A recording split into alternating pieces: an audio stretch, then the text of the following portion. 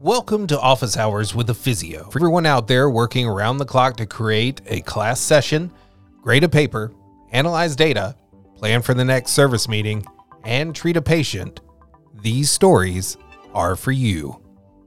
We are so excited to be here today. Derek and myself, Cameron Evans, are members of the Academic Faculty Special Interest Leadership Group of the APTA's Academy of Education. But we view this podcast as an opportunity to inspire and connect our members by sharing stories of those who have led the way in our field and our profession to where we are today. We are incredibly excited today with our very first podcast guest, Dr. Pamela Levangie. Give you a quick overview and then we'll very quickly turn it over to Dr. Levangie. Dr. Levangie was department chair and professor in the Department of Physical Therapy at MGH Institute of Health Professions from 2012 to 2017 when she was awarded Professor Emeritus status.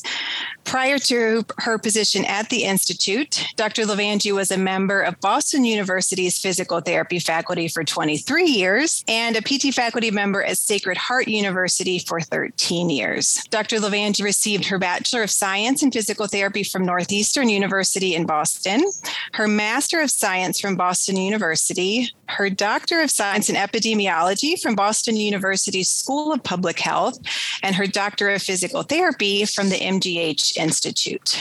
Her teaching has focused on kinesiology and research content, and she is the co-author of a very widely used textbook for all of us entitled Joint Structure and Function, A Comprehensive Analysis, which is now in its sixth edition. Dr. Levangie has held many leadership positions in our professional organizations, including her current role as president of the APTA's Academy of Education. She has also served as past president of the section on research. She is an ex officio member of the Scientific Review Committee of the Foundation of Physical Therapy and a member of the editorial board of Physical Therapy. She has also served on the board of directors of the American Council of Academic Physical Therapy, better known to us as ACAP. And in 2001, Dr. Levangie received the APTA's Dorothy E. Bathke Eleanor J. Carlin Award for Excellence in Academic Teaching. And in 2009, she was elected as a Catherine Worthingham Fellow, the highest honor among APTA's membership categories. Pam, welcome. We are so excited and appreciative to have you here with us today. Thank you so much. I really appreciate being asked by the Academic Faculty SIG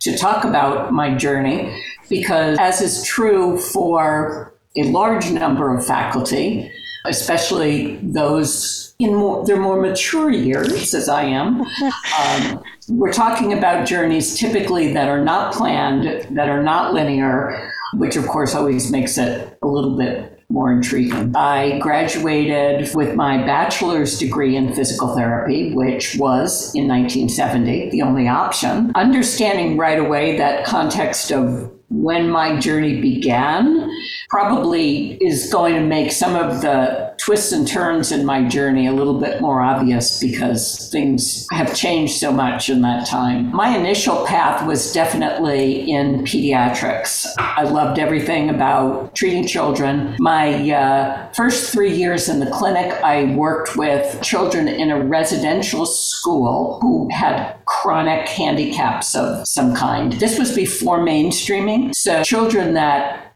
typically today would remain in their current schools were not accepted. No one on crutches, no one in a wheelchair could be in a public school. So that's where I began my journey.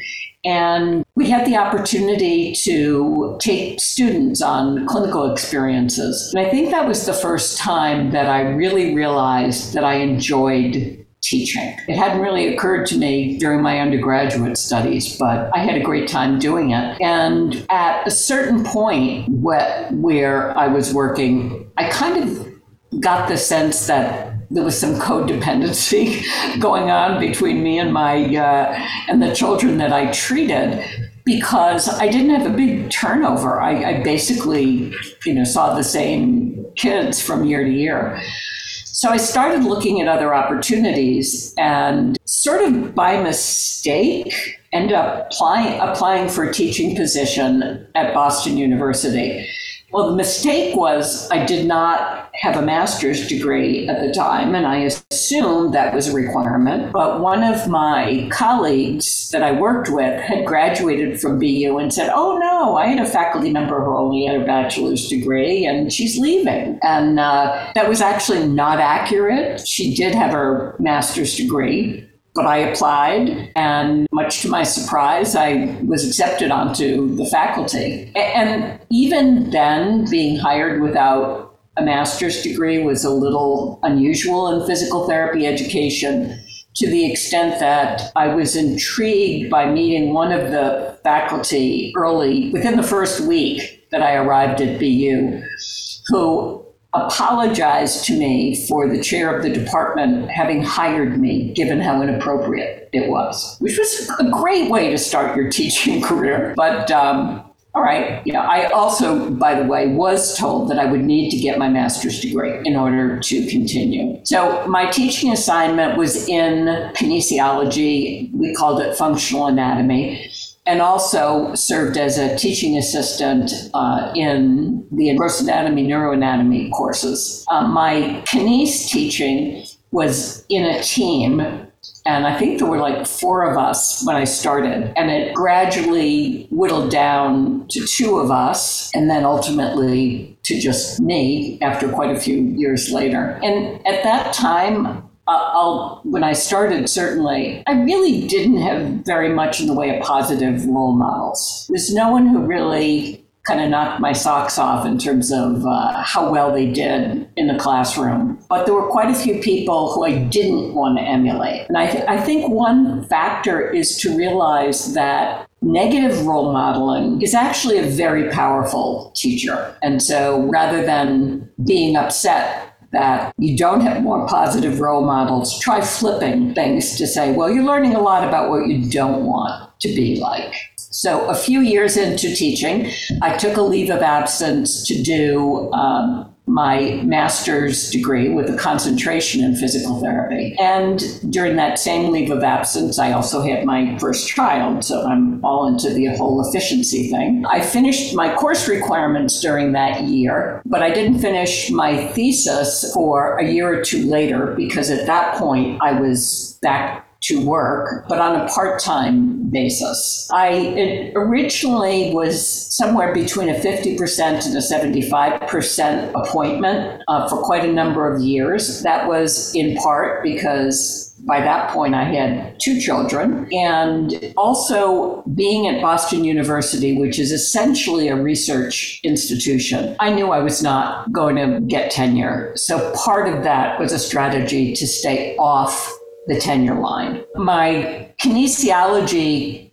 co-instructor for quite a number of years, about 10 years, was Cynthia Norkin. And Cindy was coming up for tenure review in a few years. She was enrolled in an EDD program at that time, but didn't have any publications, which simply was not, it would not make her tenurable at all. And the 2 of us had developed a course packet that we used for our functional anatomy or kines course, because at that time, there really were very few physical therapy textbooks. And the only one that was really out there that related to our content area was Brunstrom's Clinical Kinesiology, which is actually still around all these decades later. At that point, it really didn't fit our needs. So we put together the learning materials that we needed. Well, Cindy, looking for her publication, had the idea that we would turn the course packet into a textbook.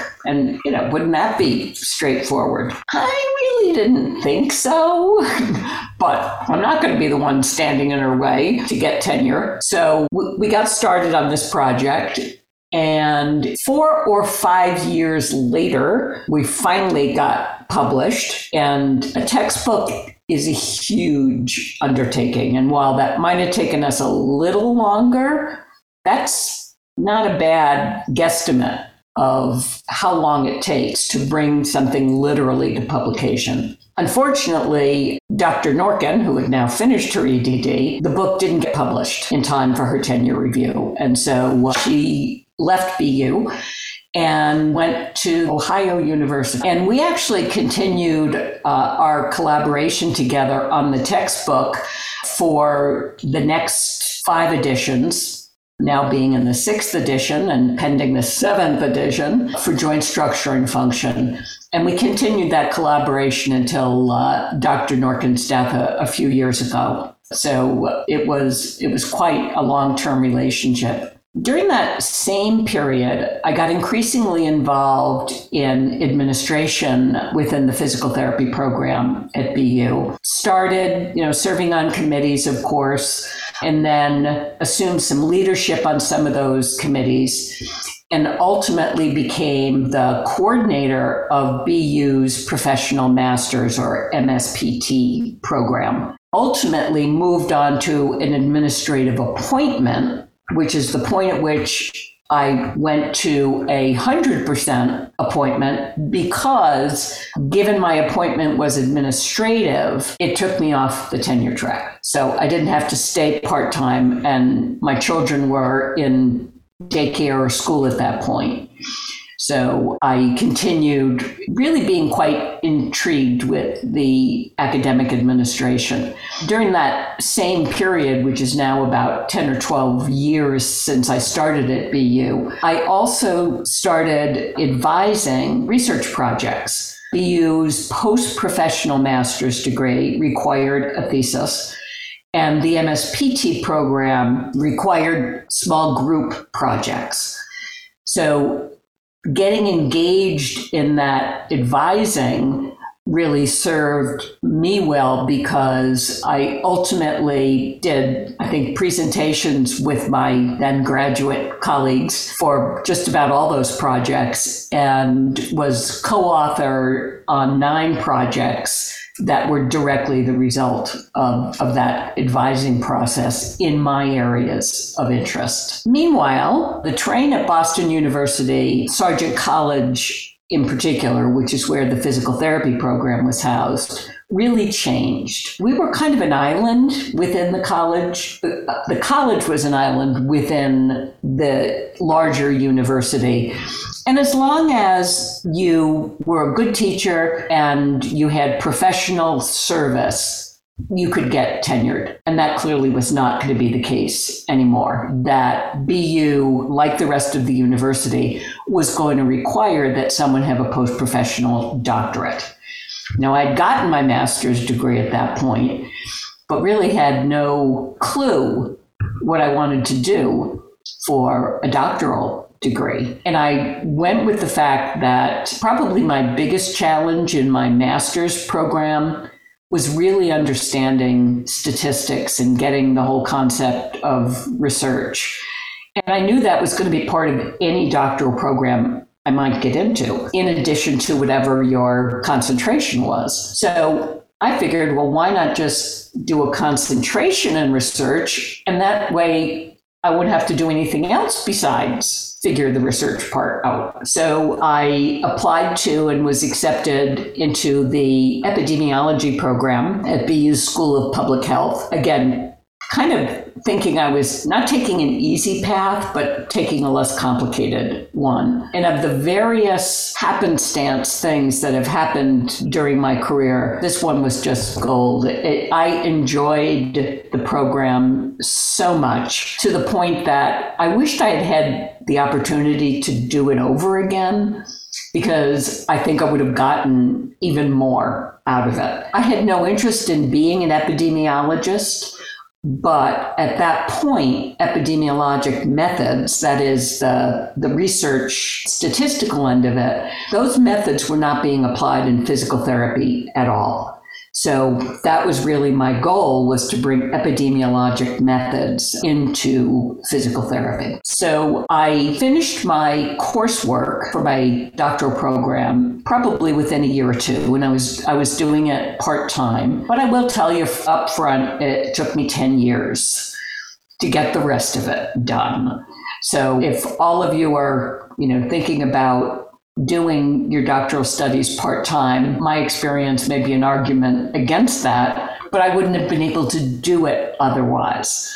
So in the long run, I was fine with it. So the 10 years, by the way, was because so many other things were going on. I did at least one, if not two editions of Joint Structure and Function during that period.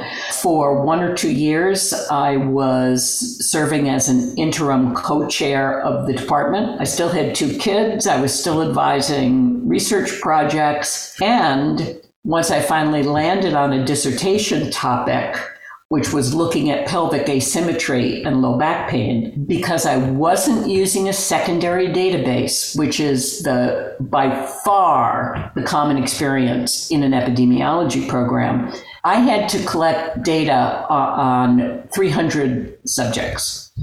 And so it took a bit to get that done. As often happens in one's career, at some point, BU and I parted ways, and not amicably.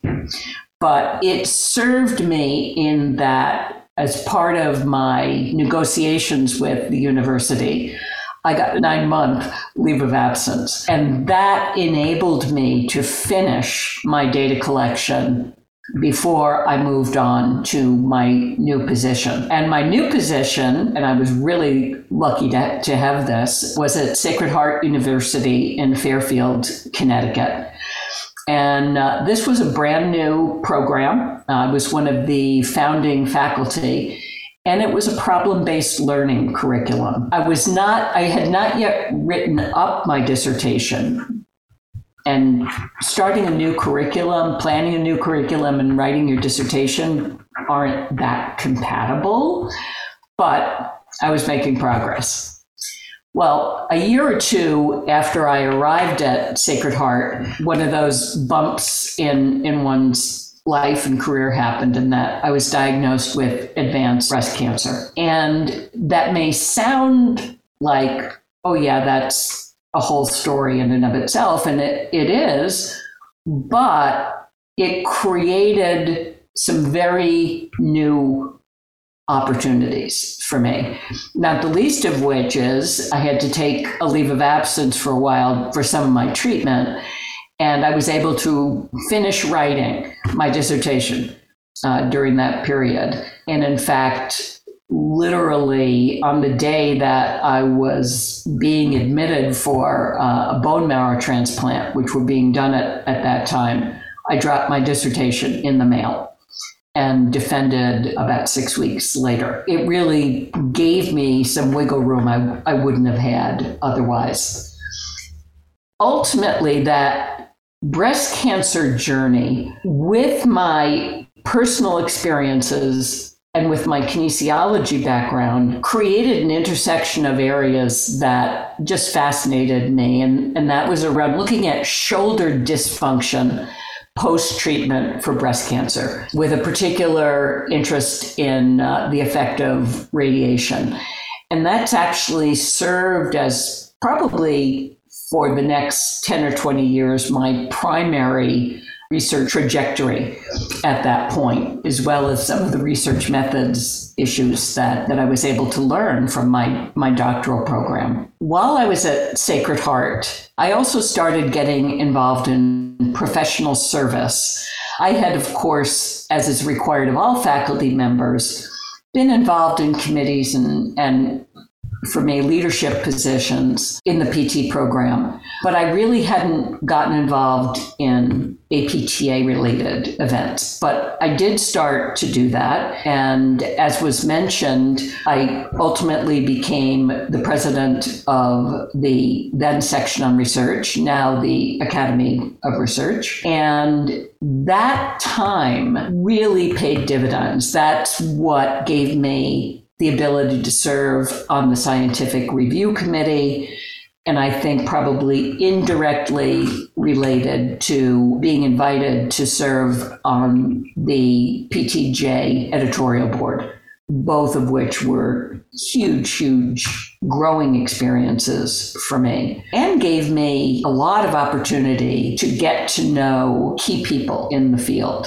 So there were a lot of things that almost like a ping pong ball effect, open up once you get involved. And it doesn't need to be a lot. You can get, I think most of us started with, doing things like serving as an abstract reviewer for conferences or being a room moderator for conferences. It's about beginning to get your name out there, beginning to get to know other people. And don't be intimidated about running for things. I ran for several positions in the research section and lost every time before I was approached about running for president. And I was like, wait a minute, I'm going to run for president and I can't even, win in a secretary election? Well, I won. I was elected president, much to my amazement. And it gave me an opportunity to bring skills to bear, quite frankly, that some of my other predecessors had not. And a lot of it had to do with organizational change. So again, don't think that you need to be, Mr. or Ms. Wonderful to run for something, because you don't, right? Maybe I got the vote of the people who felt sorry for me because I kept losing, but it still happened and it was still to my advantage. So I was pretty sure I would spend the rest of my career at Sacred Heart. It was a wonderful opportunity for me. But at some point, my husband was diagnosed with multiple myeloma, which, if you're not familiar with it, is a life-limiting cancer. But I continued with Sacred Heart in Southern Connecticut. My husband, Boston, where we lived in Boston, wasn't really in a position to change because of his network. So for 13 years while I was at Sacred Heart, I lived 4 days a week in Connecticut and 3 days a week at home. And so I kind of figured after 5 years into my husband's diagnosis that I really should go home and live with him full time. And so reluctantly left Sacred Heart and ended up as associate chair at MGH Institute of Health Professions. And then 2 years later, moved into the chair's position when Leslie Portney, who was chair, moved into the dean's position. So we kind of did a jump shift kind of thing. And I knew I didn't want to be a chairperson, but knowing that this was towards the end of my career, I obviously agreed to it, but it turned out to give me experiences and taught me things I never would have expected. And it was a wonderful opportunity, up to and including working with faculty on a completely new DPT curriculum. The Institute already had a DPT, so we were starting from ground zero. And that experience alone was phenomenal, and working with the faculty on that. So I retired in December of 2017, and I retired in the middle of the year because that was when my term on the ACAP board ended. So it was all very kind of purposefully constructed. And no, I didn't leave on short notice. I gave a 1.5 year notice after my 2 years service with ACAP.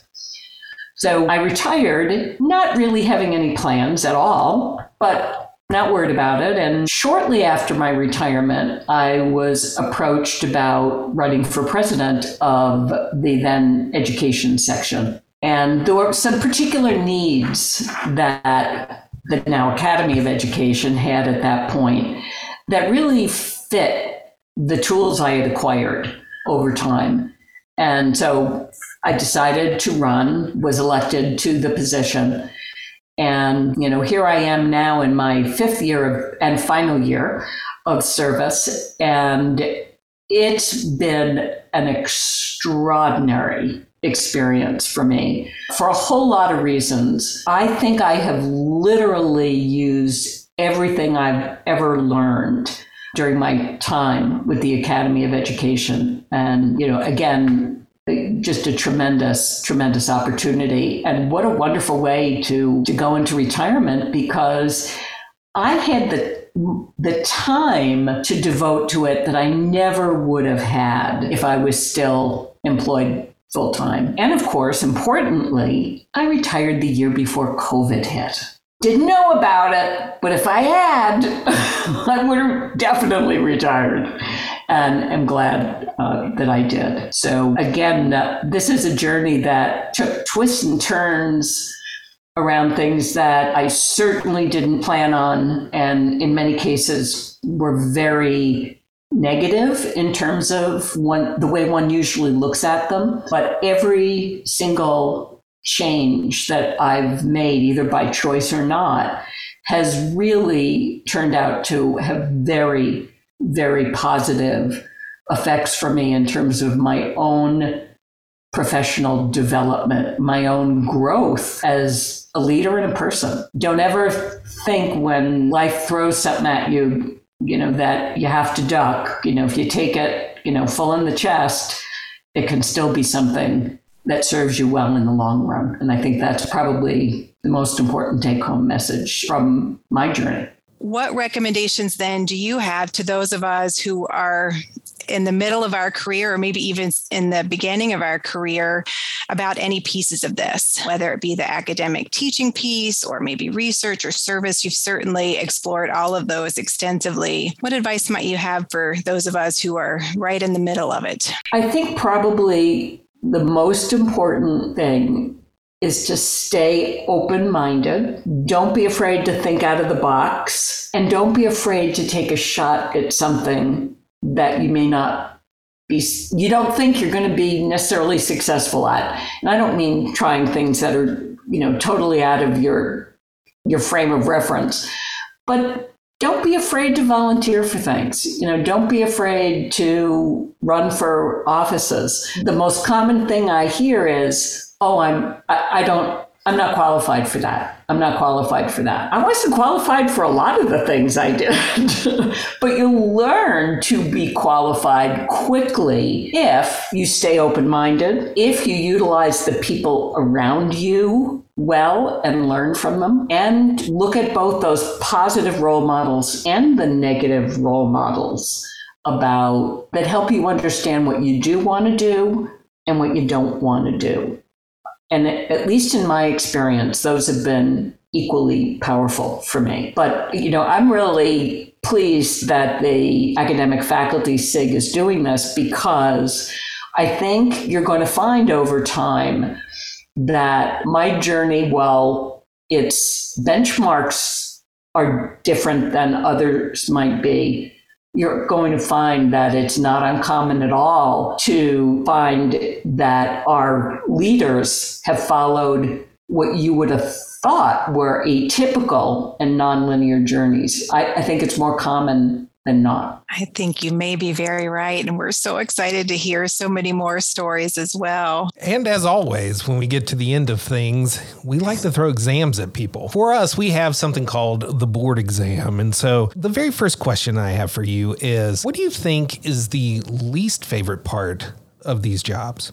For me, probably as a leader, the least favorite thing for me is when I have to deal with faculty who are having problems with other faculty. So they come to me and they want me to fix it. Betty, I'm having problems with Betty. Betty's a pain, fix Betty. And I learned over time that I can't go in and talk to Betty secondhand if I haven't experienced the problems that are being reported. And what I typically would get from individuals when I would say, well, have you talked to Betty about it? No, I have not. I don't deal well with confrontation. I said, me either. So, I learned over time, I'm not taking this on until you've at least given it a shot. But the number of times faculty have come to me to complain about another faculty member is way higher than I'd like. That's my least favorite part. The last question I have for you is, in addition to PT, what would your side hustle be? I think it would be dance. When I was in junior high school, and maybe high school, I took dance lessons, ballet, jazz, modern, etc., and just loved it. And I love watching things about dance, whether it's street dance or, ballet. I don't have the talent for it, but that would definitely, be my side hustle. I took accordion lessons for many years, one of those little known facts, and I was in an accordion band. That's not my future. Definitely not. So dance. Well, we want to say thank you to our guest, Dr. Pam Levangie, as well as our co-host, Dr. Cameron Evans, and I'm Dr. Derek Liuzzo. And make sure you hit that subscribe button and check back in during our office hours.